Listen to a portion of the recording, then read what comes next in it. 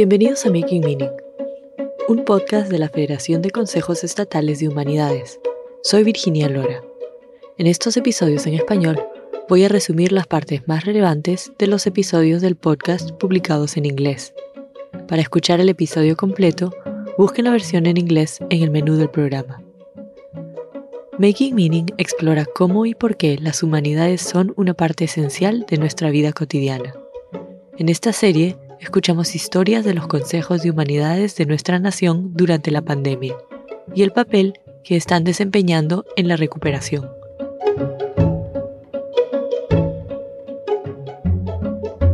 En este episodio, la presentadora Sydney Boyd se preocupa por las catástrofes climáticas que parecen implacables y se pregunta cómo las humanidades pueden ayudarnos a procesar lo que está sucediendo e imaginar un futuro equitativo. En primer lugar, habla con Adrienne Kennedy, activista climática y organizadora del sur de Lumberton, Carolina del Norte. Ella contó su historia en el documental Robinson Rises. El documental forma parte de un ciclo de proyecciones y debates organizado por Working Films y North Carolina Humanities. Robinson Rises trata del oleoducto de la costa atlántica, un proyecto de gasoducto de metano que atraviesa la costa este y el estado de Carolina del Norte. La película analiza su posible impacto medioambiental y cuenta sobre los organizadores de este estado que se oponen a su construcción.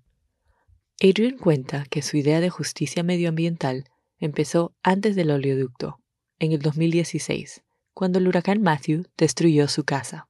We're just trying to get away from the water. We could see fish, debris, everything just going right past my hips. And we were just trying to figure out what would we do with the elderly people. Dice que intentaba alejarse del agua que inundaba las casas. Podían ver peces y todo tipo de escombros deslizándose a la altura de las caderas. Y trataba de averiguar qué hacer con los ancianos. Llegó un hombre con una barca y acabaron convirtiéndose en un improvisado equipo de rescate. Estuvieron unas 48 horas llamando a las puertas y sacando a la gente antes de que llegara la ayuda del gobierno. Adrienne dice que esperaba que la ayuda de la recuperación se distribuyera rápidamente y de forma equitativa, pero eso no ocurrió. Ella y sus 3 hijos durmieron en un coche, en casa de otras personas, y luego en un hotel donde permanecieron durante 6 meses. Pasó mucho tiempo, hasta que finalmente encontró una vivienda permanente.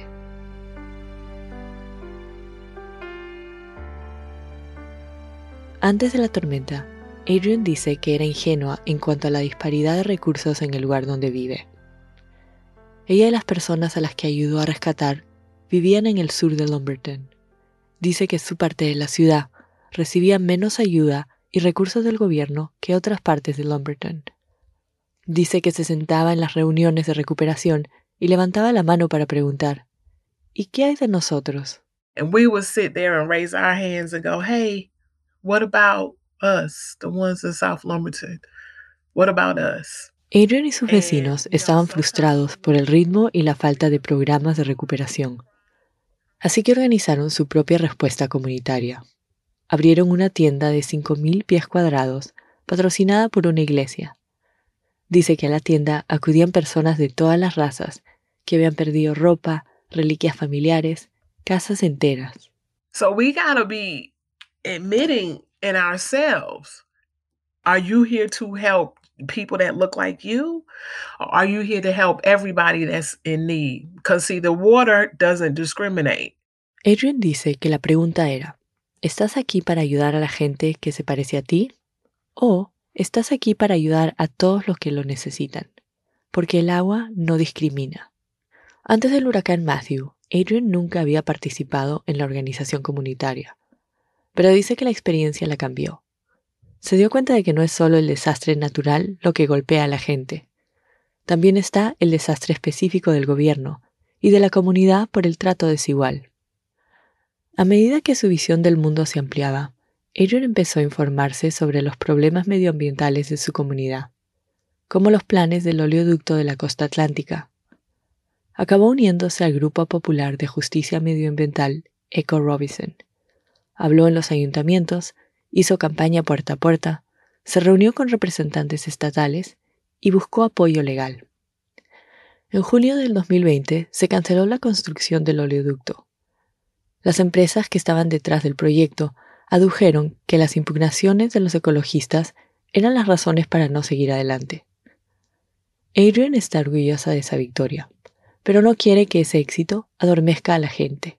I believe my story is just a warning before the destruction.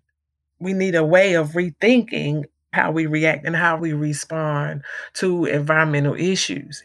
Dice que cree que su historia es una advertencia antes de la destrucción, que tenemos que replantear cómo responder a los problemas ambientales.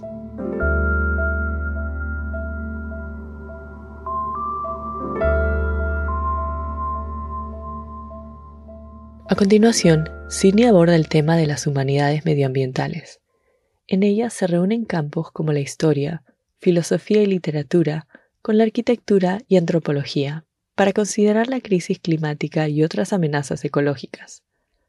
Habla con el Dr. Joseph Campana, director del Centro de Estudios Medioambientales de la Universidad de Rice. También es poeta, estudioso de Shakespeare y crítico de arte. So many of the things that we struggle with are not precisely new, that they've been issues, again, for sometimes years, decades, sometimes centuries.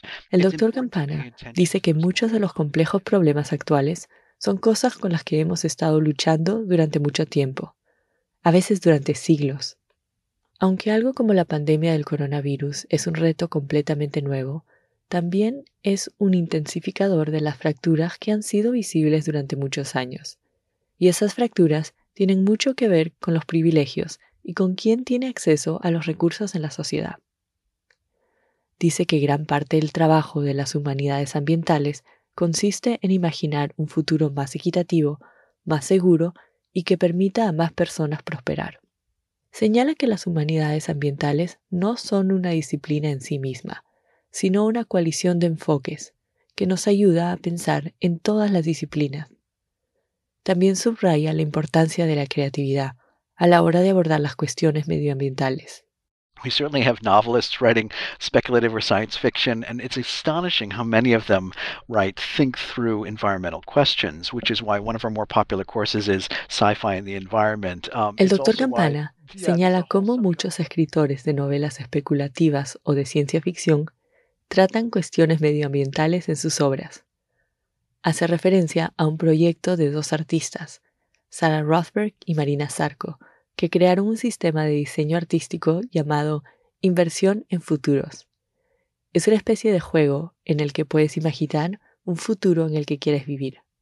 And it requires a lot of creativity, it requires flexibility, it also requires an ability to work with constraints. Dice que la solución de estos problemas requiere mucha creatividad y flexibilidad, pero dice que esto puede traernos problemas si somos demasiado simplistas, cuando nos encerramos en un pensamiento fácilmente utópico o distópico.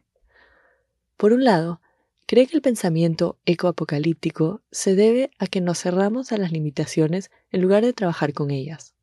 Por otro lado, cree que pueden surgir fantasías ingenuas de utopía cuando pensamos que podemos salir de todo por ingeniería.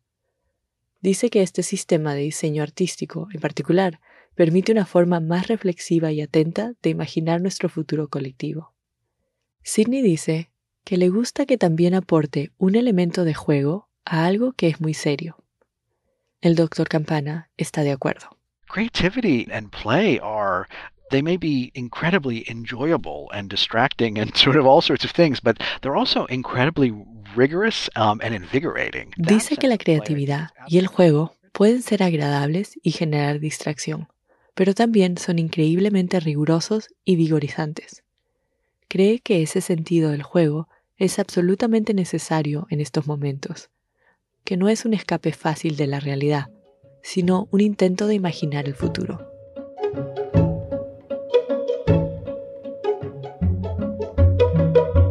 Making Meaning es un podcast de la Federación de Consejos Estatales de Humanidades y es parte de su iniciativa Humanities in American Life, que está generosamente financiada por una subvención de la Fundación Andrew W. Mellon. Para más información, visita statehumanities.org. Making Meaning es producido por LWC. Elizabeth Nakano es nuestra productora y Jimmy Gutiérrez es nuestro editor. Steven Colón mezcló este episodio. Cedric Wilson es productor principal. Jen Chien es la editora ejecutiva. Yo soy Virginia Lora. Gracias por estar con nosotros.